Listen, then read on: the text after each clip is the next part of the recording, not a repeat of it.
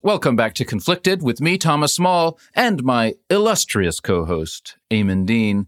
Eamon, I've got a pretty hefty quote from today's subject to start things off for you. Hopefully this will set the tone for these next two episodes. Here's the quote.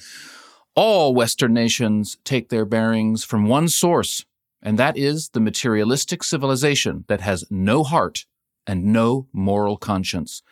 It is a civilization that does not hear anything except the sound of machines and does not speak of anything but commerce. How I hate and disdain those Westerners, all of them, without exception. What do you reckon, Eamon? Coming in a bit strong, don't you think? That sounds very familiar to things that you would have believed a while ago, Thomas. Yes, I actually, as I was reading it, I thought, I think maybe in the last season of Conflicted, I said things like that. But in fact, that quote was from the 20th century Egyptian scholar, educator, and martyr, who many view as the real inspiration behind Salafi jihadism, Sayyid Qutb. He was a poet, a writer, an aesthete, but also dogmatic, sexually repressed, and obsessed with the purity of his religion. For me, he is the Voltaire that the Muslim world craved during the time of colonization. He's the final stop in this journey we've been taking through the Islamic thinkers who have shaped Salafi jihadism today, a truly modern, truly radical, romantic. Let's get into it.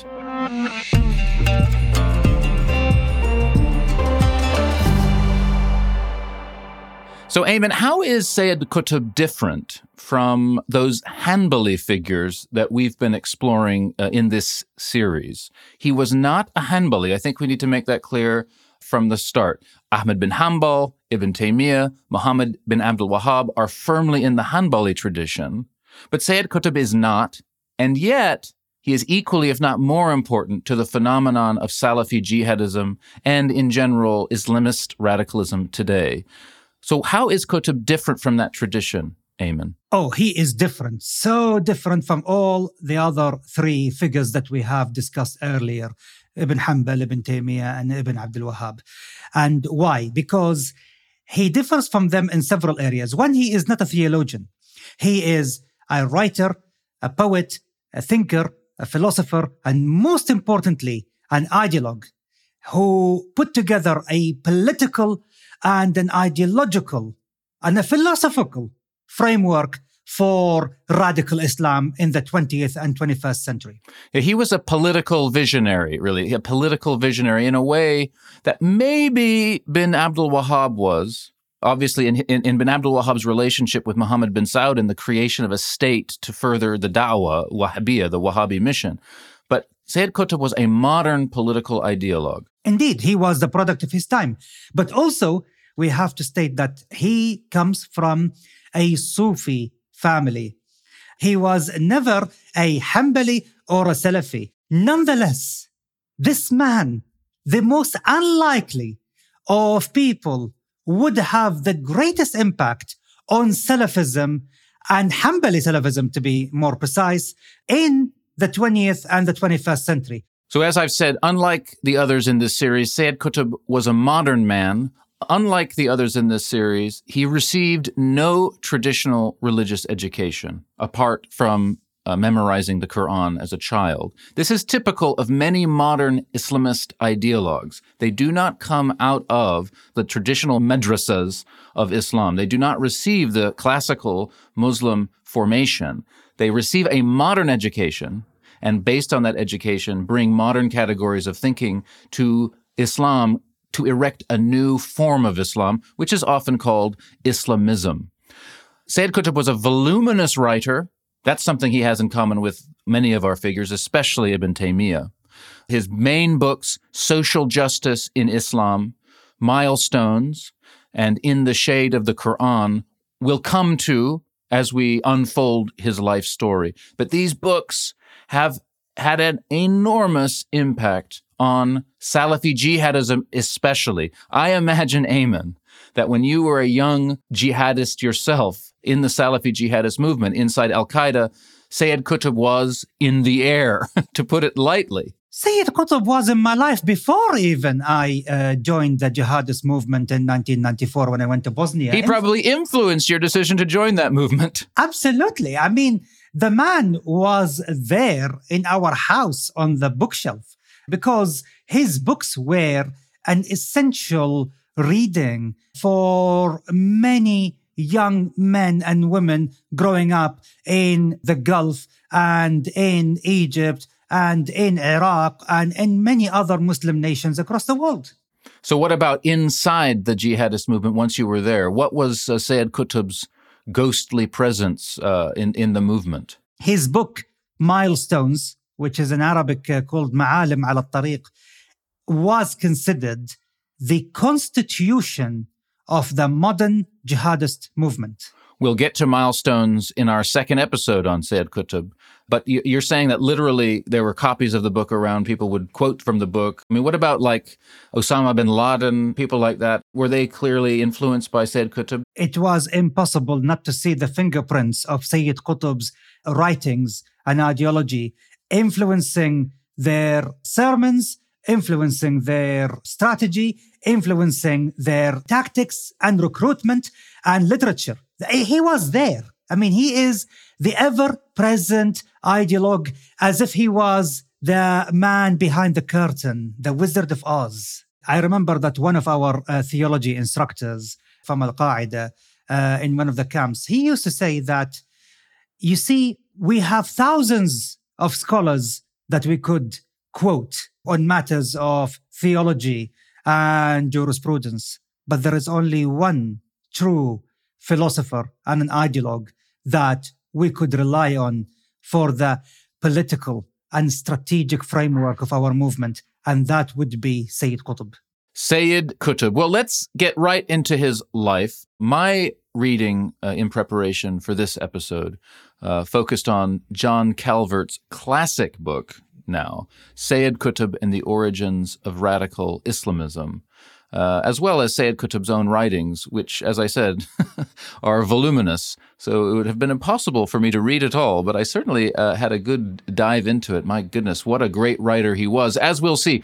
So, as you mentioned, Eamon, he was born in 1906 in a small village, the village of Musha in Upper Egypt. So that means southern Egypt. It lay on the west bank of the Nile, along that narrow strip of cultivated land, that makes Egypt so distinctive when viewed from above. Indeed, yeah. A world of farmers, a relatively prosperous, relatively egalitarian village. I like the little detail that there was a Coptic monastery nearby. There was also the domed tomb of a Sufi saint, Sheikh Abdul Fattah, his name was. So Sayyid Qutb's childhood was really immersed in something like age-old traditional Egyptian pastoral peasant Islam. Indeed. The other thing is that Sayyid Qutb's birthplace is called also in Arabic as-Sayyid, which also means a plateau, a higher land.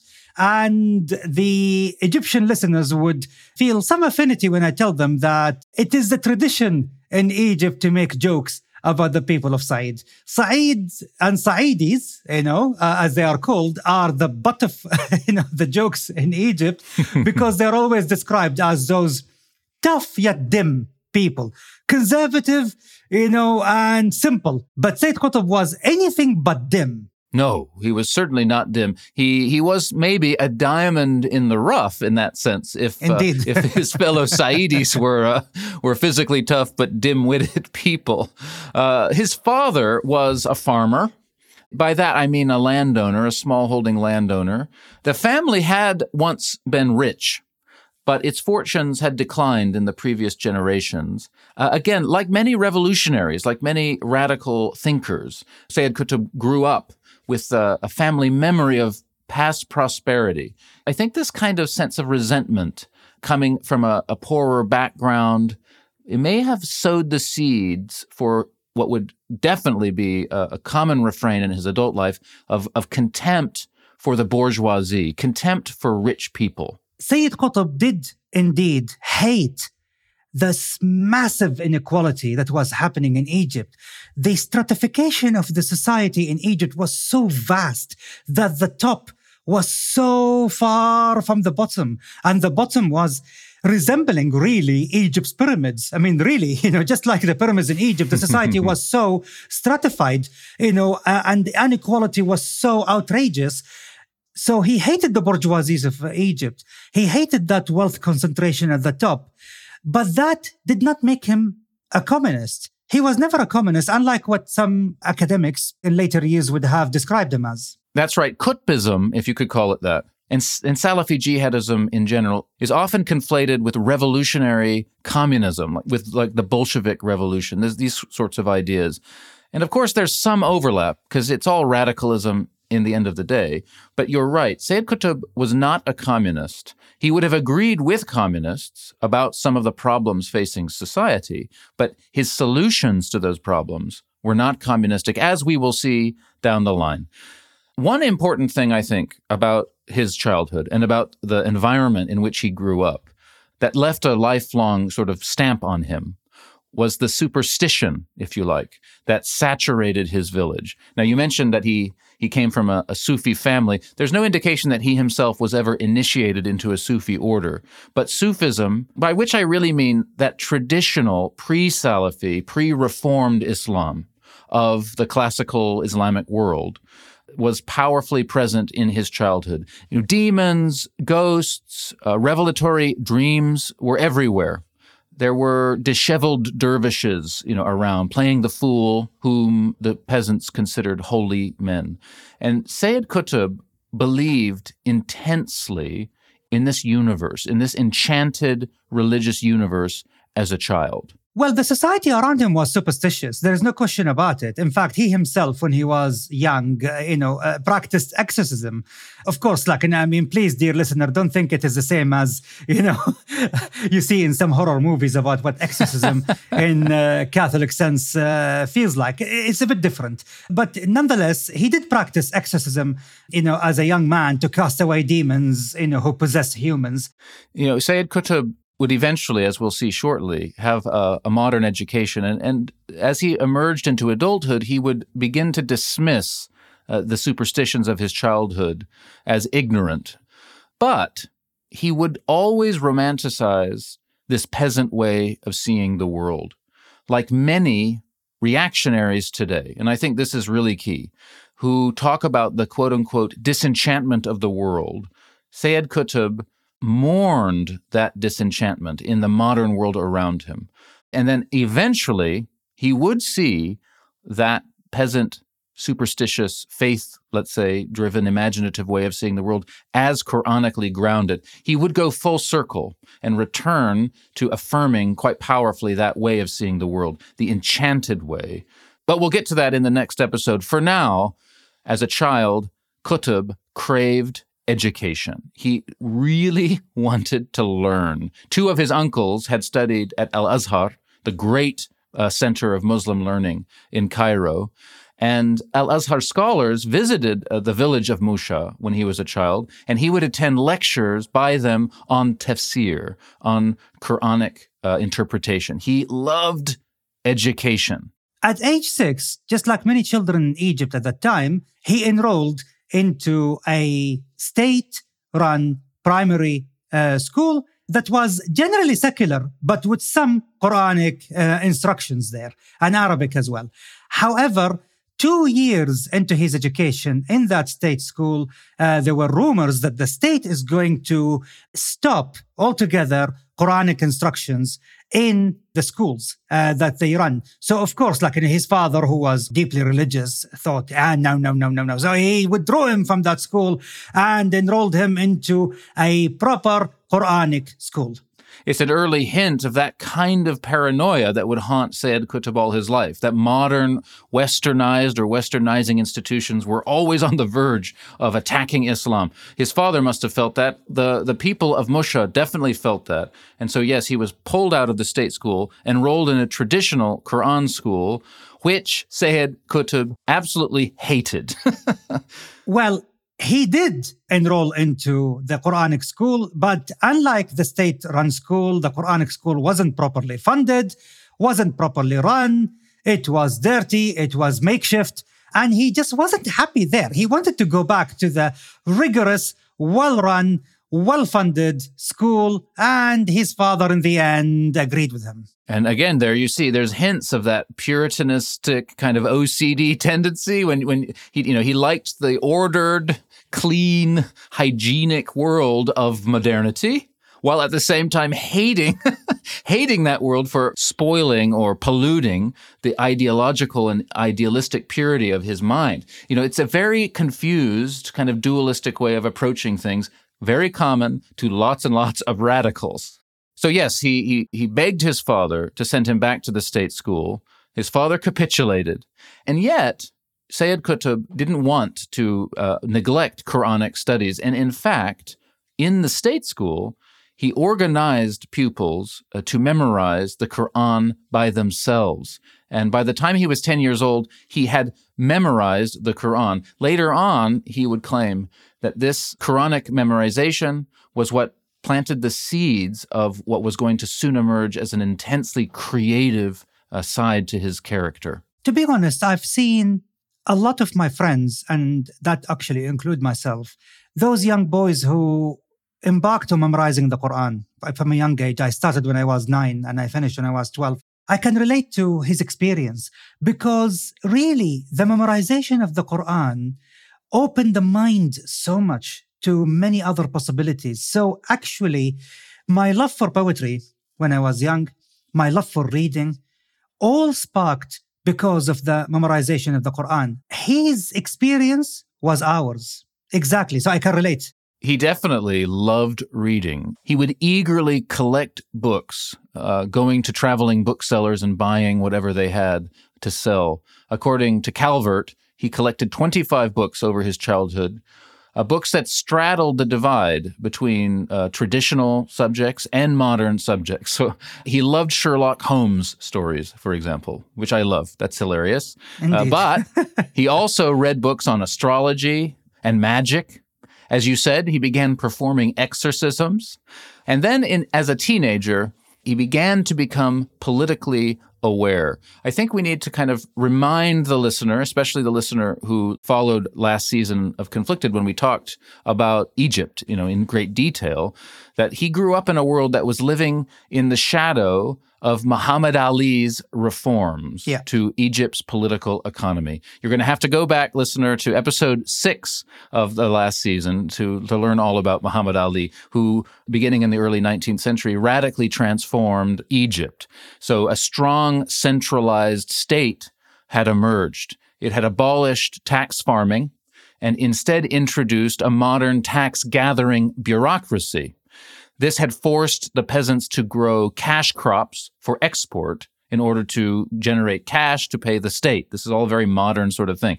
This had led to what is like the equivalent of the British enclosures. So the land had become a commodity, and the central government had been dispensing parcels of land to members of the aristocracy, creating this wealthy new overclass. So in a way, the process that sort of England had undergone in the 16th and 17th centuries, Egypt had undergone in the 19th century. Law had been somewhat secularized. The Sharia had been limited to domestic affairs only. So though we said before that Qutb grew up in a world that was traditional in terms of its worldview, in fact, that world was modern, and it was a village world that was in profound flux. He was living in a world that had been radically transformed, and perhaps, unsurprisingly, it led to political agitation on the ground. Oh, Egypt was going through turmoil, when he was born. The year he was born, 1906, there was an incident in Egypt. It's called the Don Shway incident. Don Shway actually was a massacre which happened when a clash happened between villages, farmers, in the village of Don Shway, in the West Nile Delta, when they clashed with British soldiers. So the British opened fire. Many people were killed, including women. And that, of course, led to demonstrations across Egypt and the calls for the British to leave, of course. That never happened. But nonetheless, this is the same year that Sayyid Qutb was born. And then, of course, Egypt remained under direct British mandate all the way until 1922. So by that time, Sayyid was a 16-year-old, a teenager. He was, of course, aware of all the agitation, the riots, the demonstrations, the clashes with the British, authorities, to the point where the king of Egypt at that time, who was known as a sultan, decided that, the British need to grant some independence, at least, even if it is superficial, just to please the masses. And this is exactly what happened. So this is the society, the agitated Egypt that Sayyid Qutb was living in at that time. And not to mention, of course, during his childhood, the First World War broke out. And the two of the parties in that war were the British against the Ottomans. And Egypt was sort of technically still part of the Ottoman Empire, even if the British, in fact, dominated it entirely. And families like Sayyid Qutb's tended to support the Ottomans against the British in that war. And Sayyid Qutb's father was no different. His father became a political activist at that time. And Sayyid Qutb would join in his father's meetings and would be asked to read out nationalistic articles to the largely illiterate activists. So that's an important point to stress. Nationalism was in the air. Now, some nationalists in Egypt wanted Egyptian nationalism to be modeled on European norms. Others were already inclining toward a more Islamic conception of Egyptian national identity. Sayyid Qutb would have been caught in the middle of this sort of swirling nationalist discourse, but at that time, he became animated in his fervor against the British. And this was given even greater impetus in 1919 during the nationwide uprising against the British that occurred following the First World War, when Egypt was refused an independent place at the Paris Peace Conference. The British wanted to negotiate on their behalf. Again, 13-year-old Sayyid gave nationalist speeches in mosques.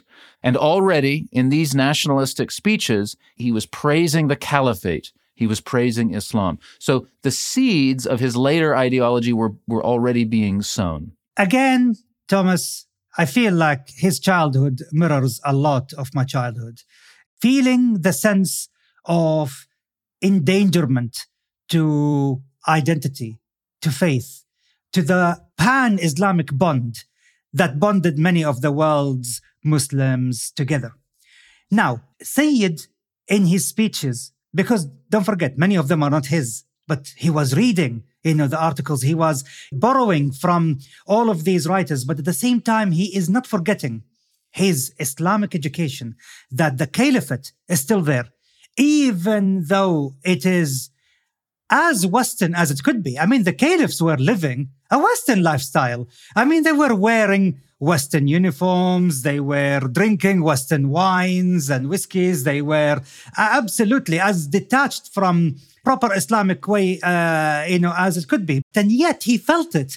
He felt that, impact because of pan-Islamism, which shows that even in the late 1910s, the feeling of pan-Islamic solidarity was still strong, even in the remotest parts of the former Ottoman Empire. So the caliphate, sadly for Sayyid Qutb, would be abolished just a few years later by Kemal Ataturk. And of course, we talked about it in the Turkey episode of season 3. Please, dear listener, go and listen to it. By that time, Sayyid was already in Cairo. In fact, he moved aged 15 in 1921 to Cairo to finish his education there. So that must have been a huge shock to him. Cairo was a divided city. It had a very modern European half and a very medieval Islamic half. In a way, it still has that to this day. The population of Cairo had only recently reached 1 million, which these days doesn't sound like a lot to us, but in the early 20th century was a lot indeed. Compared to his village upbringing, the young Sayyid Qutb's experience of Cairo must have been incredibly shocking, especially this division that it manifested between the modern West and the medieval Islamic world. He finished his education in Cairo at a state secondary school, And then a few years later, age 23, he was admitted to the Dar al-Ulum, which was a sort of teacher training institution, and would, after graduating from there, begin his career inside Egypt's Ministry of Public Instruction, and then he would move later to the Ministry of Education.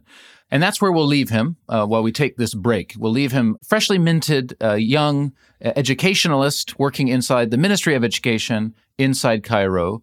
And when we get back, we'll see that he's just on the verge of a new chapter in his life as he joins the glittering high society world of Cairo's burgeoning literary elite. We'll be right back.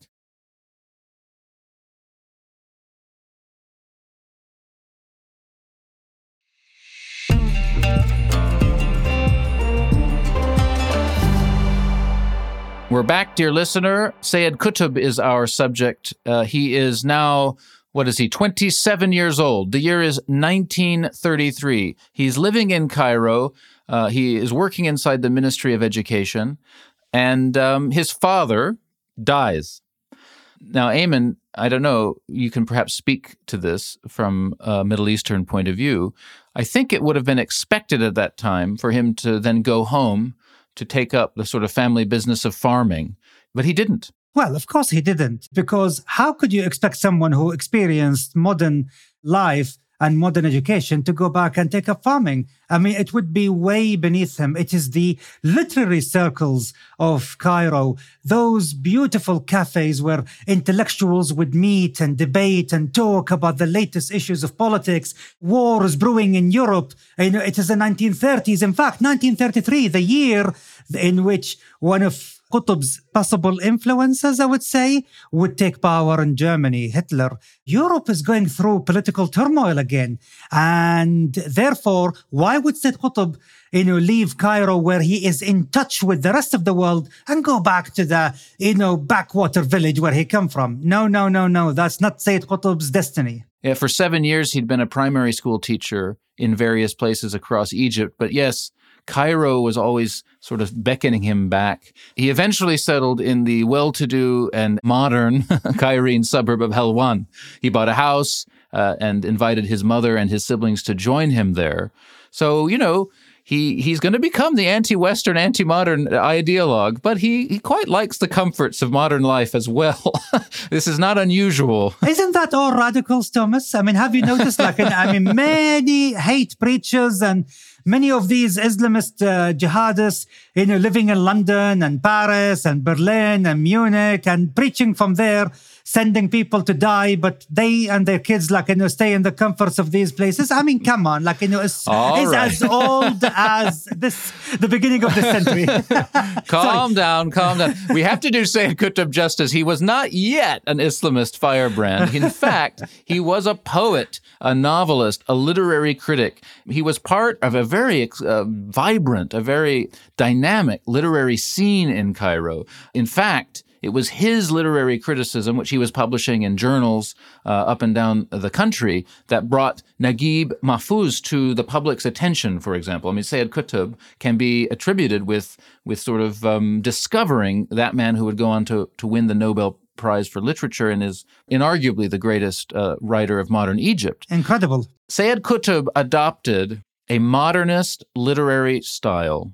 Now, again, a bit of an irony. He loved modernist writing, its clarity, its straightforward means of expression. He didn't like the classical Arabic style at all. He thought that it was too complicated. He thought that it was too elite. It was too formal. He liked the rigorous but sort of direct expressiveness of modernism.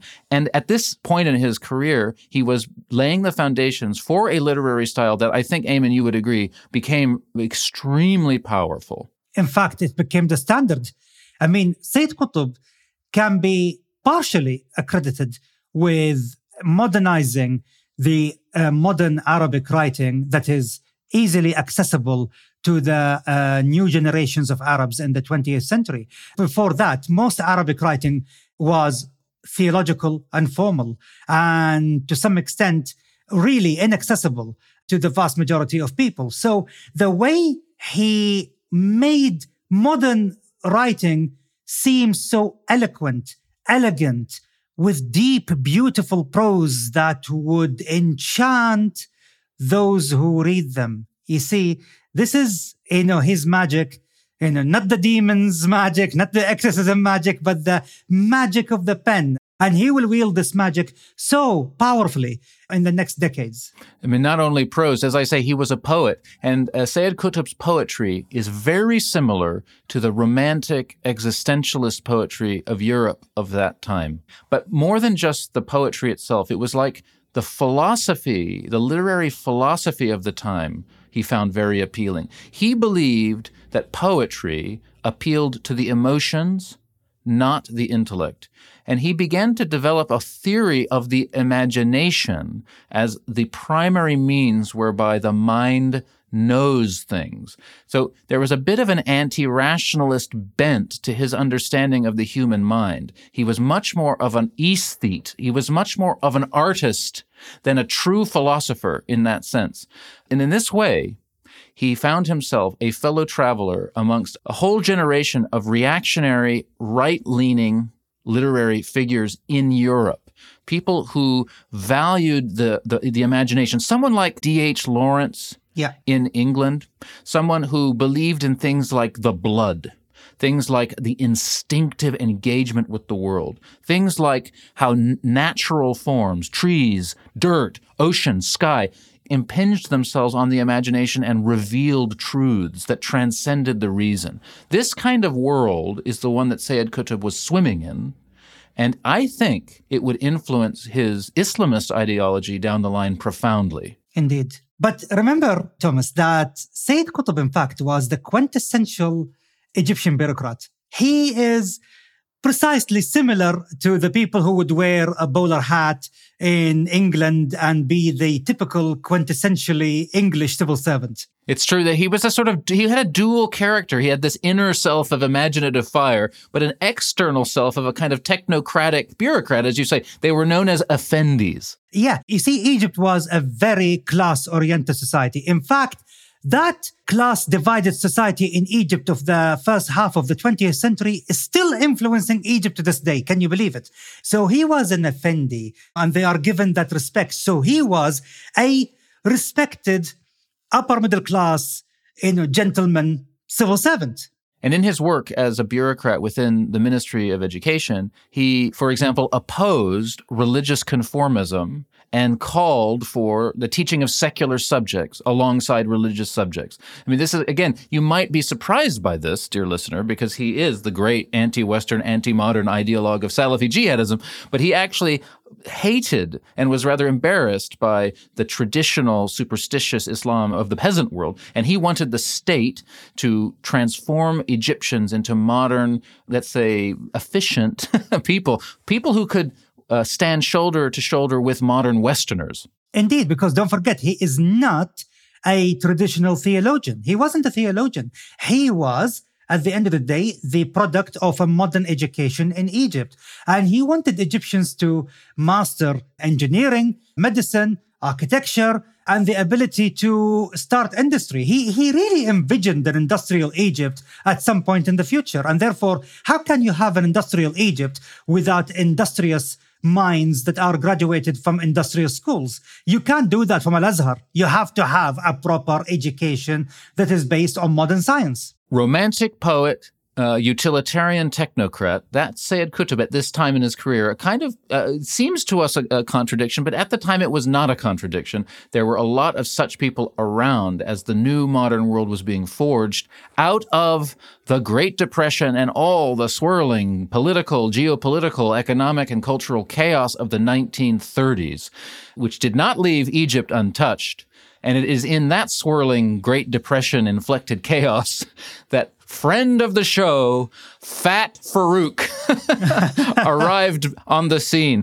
Dear listeners, you remember You remember Operation Fat Fucker from Series 3, when Fat Farouk was ousted by the colonels, including Nasser, who would overthrow the monarchy in Egypt. That's down the line. In 1936, aged only 16, Fat Farouk became the king of Egypt.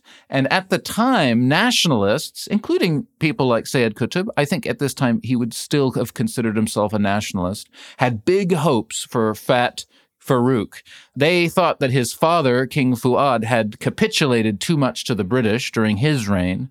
And so they hoped that King Farouk, who actually was not yet that fat, would tilt the balance back in favor of Egyptian sovereignty. That very year, 1936, he did sign the Anglo-Egyptian Treaty, which was seen as a step forward by Egyptian nationalists, as it relegated British troops to the Suez Canal zone only. But their high hopes for good old Fat Farouk didn't last long. They were particularly upset, especially, I think, the more conservative among them, like Sayyid Qutb. They were particularly upset by King Farouk's notorious moral turpitude, if you could put it that way. Well, Thomas, whatever fat hope that those nationalists had in Fat Farouk, unfortunately, that fat hope didn't materialize. You see, Farouk was a gluttonous, lecherous individual with an incredible appetite for oysters and women. But nonetheless, of course, if you are going to do that in Egypt in the 1930s and 40s, remember that Egypt was at that time extremely stratified. I likened it to a pyramid.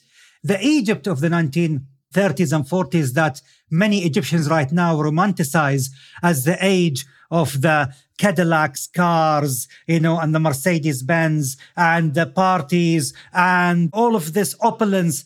This was only experienced by less than 2-3% of the society. The rest of society was nothing but peasants. And this is, why the anger towards Farouk's reinforcement of this stereotype of the detached elite and the fact that he has immersed himself so indulgently in all of these vices has more or less disappointed his subjects, who are growing weary with the fact that the world around them is changing. There is a world war about to happen. Just 3 years into his reign, King Farouk would see Egypt even being more controlled by the British to prevent the Suez Canal from falling into the Italians and the Germans. And with the world falling around them, the Egyptians didn't have that much confidence in their king and his ability to rule. Qutb was certainly among those Egyptians. His thinking, which was appearing more and more often as essays in journals, he was becoming more well known as a writer, as a thinker, in addition to his work as a poet and a novelist. His thinking focused more and more on turath, on heritage. And in his thinking about Egypt's turath, its heritage, he characterized Egypt as having something uniquely spiritual and ethical about it. And again, in this vein of thinking, he was not unlike a lot of continental European, especially thinkers at the time. Thinkers who talked about how, the spirit of a nation is a kind of metaphysical substance, and each nation has its own spirit that the nation must live truly by. And especially in places like Germany, this kind of thinking was widespread. And in the same way that some thinkers at the time were talking about the German nation, Qutb was talking about the Egyptian nation. Now, the difference, of course, is that Sayyid Qutb was a Muslim, and Islam can easily cut against European-style ethnic nationalism because of the concept of the ummah. So there's a tension at this time in Sayyid Qutb's thought. He's always talking about Egypt, Egypt's particularity, its especially spiritual nature.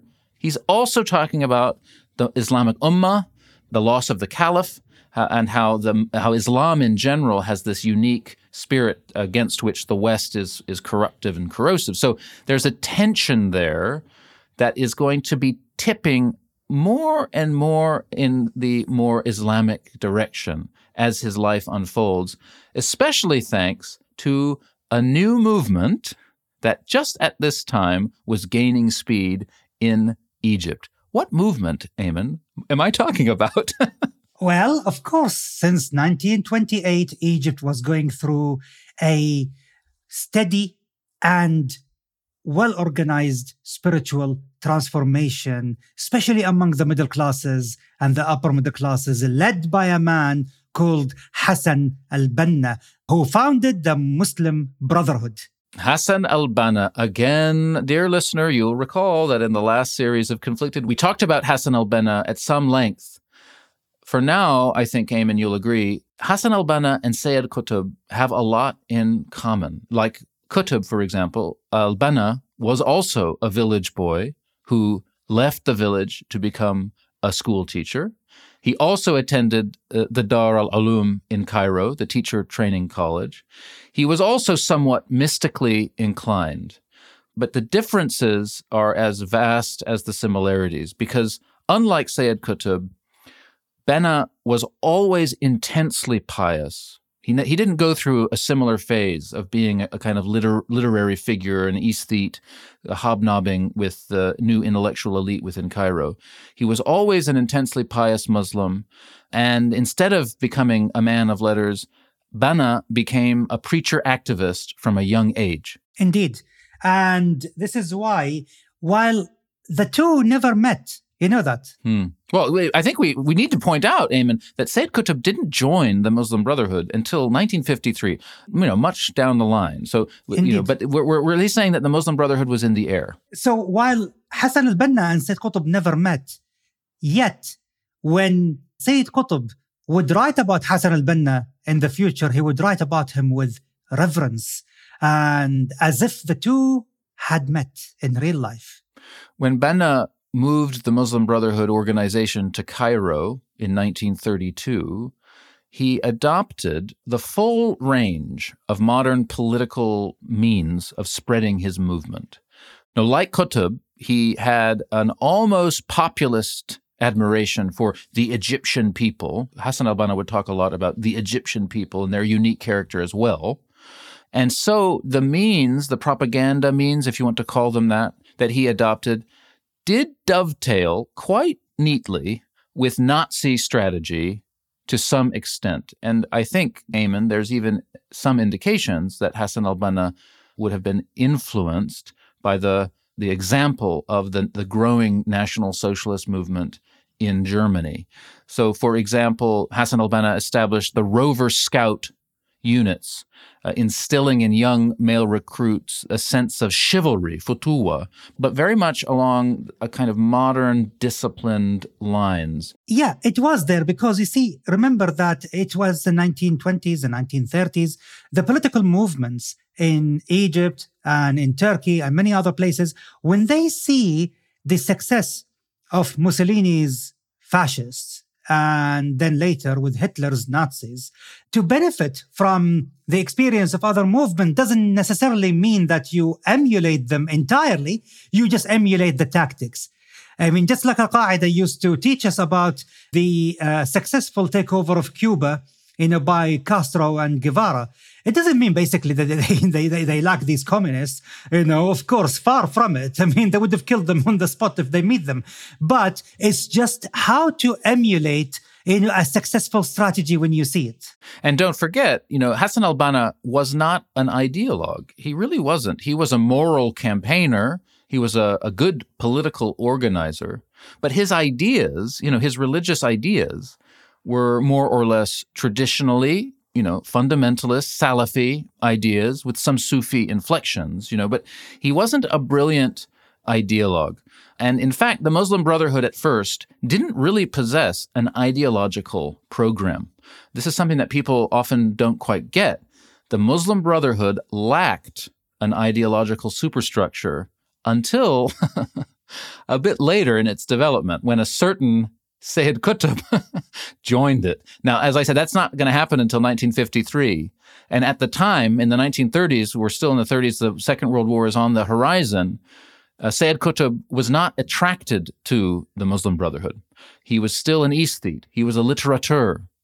He thought that writers and thinkers like himself would be able, through their work, to organically influence the Egyptian nation, to embrace their ideas. He was not writing about politics per se. He was writing about cultural identity. His writings were more in defense of the Egyptian Muslim culture against what he sees as the European and Western decadence and lack of morality, and the fact that such influences are corrupting the Egyptian society. Remember, it was all written not from a political point of view. It was all written from the perspective of culture, not from the perspective of politics. And of course, it was all written during the time when King Farouk, of course, was known for his, extravagant, over-the-top partying and drinking and famous, gluttonous indulgence. And I think it was more of an attack on the Western influences on the local culture, not necessarily because basically he wanted to declare jihad against the West or anything like that. No, not at all. I mean, he was a cultural figure still. But within this sort of thinking about culture, spiritual things were creeping more and more into his writing.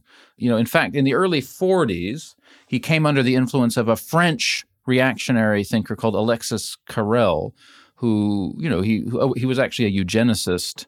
He had views that we would now consider to be really beyond the pale. But at the time, he was a respected thinker, and he influenced Qutb, who began to argue, that Western modernity was like the worship of the machine. He became obsessed with this idea that the Western world worshipped machines and elevated machines over the spirit. Unlike Egypt, unlike Islam, unlike the East in general. Considering the technology that was existing in the 1930s and 40s, and he said that the West is worshipping machines, what would he say right now with AI?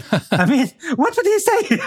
But see, the thing, Ayman, is that this kind of talk about that the modernity is the worship of the machine against the human spirit is still very much with us. So as we bring this episode towards its conclusion, I think that's where we should kind of be leaving it. That Sayyid Qutb's thinking, especially at this point in his career, before his Islamist turn, is still so powerfully persuasive to people.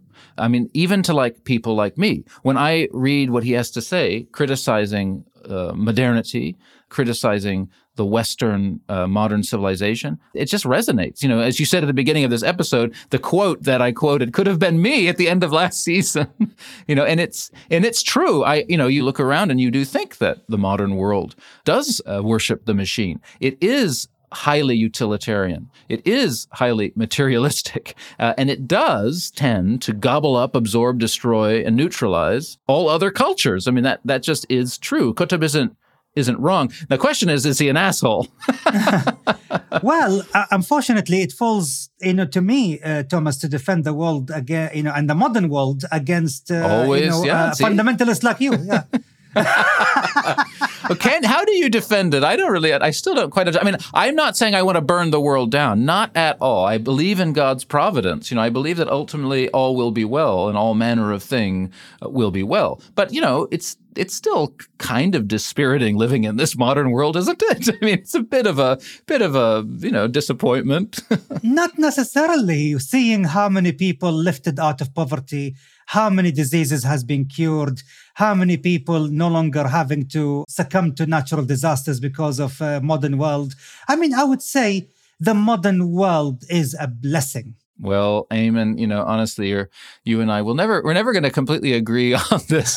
How is it that I'm being schooled in embracing the modern world by a former member of Al Qaeda? The modern world will never ever cease to amaze me. Well, let's bring this episode to a close, Ayman. This first half of the life of Sayyid Qutb. This is the story of Sayyid Qutb before his Islamist turn. We're leaving him on the brink of the Second World War, We're leaving him a fully paid-up member of Egypt's Effendi class of bureaucrats and its growing and powerful literary elite, its poets, its novelists, its literary critics, its thinkers. He's firmly opposed to Western culture now because it seems to him to be undermining Egyptian culture, and he's about to link that complex of ideas to the complex of ideas that is emerging and which is called Islamism, and which he will do more than anyone else to firmly and fully define. So that's where we'll leave him, very much a 20th century figure, very much a 1930s style reactionary figure. And when we come back to the next episode, we'll take up the story from the Second World War onwards, as Sayyid Qutb will find himself propelled really into global and certainly Muslim superstardom as the chief ideologue of the Muslim Brotherhood. We'll see you next week. Stay tuned. A reminder that you can follow the show over on Facebook and Twitter at MHConflicted. And for a deeper dive into all the subjects we talk about here on Conflicted, head over to Facebook and search Conflicted Podcast Discussion Group. There you will find other fans of the show engaging in heated debates, enlightening conversations, and just generally geeking out over conflicted-related topics. Conflicted is a Message Heard production. This episode was produced and edited by Harry Stott. Sandra Ferrari is our executive producer. Our theme music is by Matt Huxley and Tom Biddle.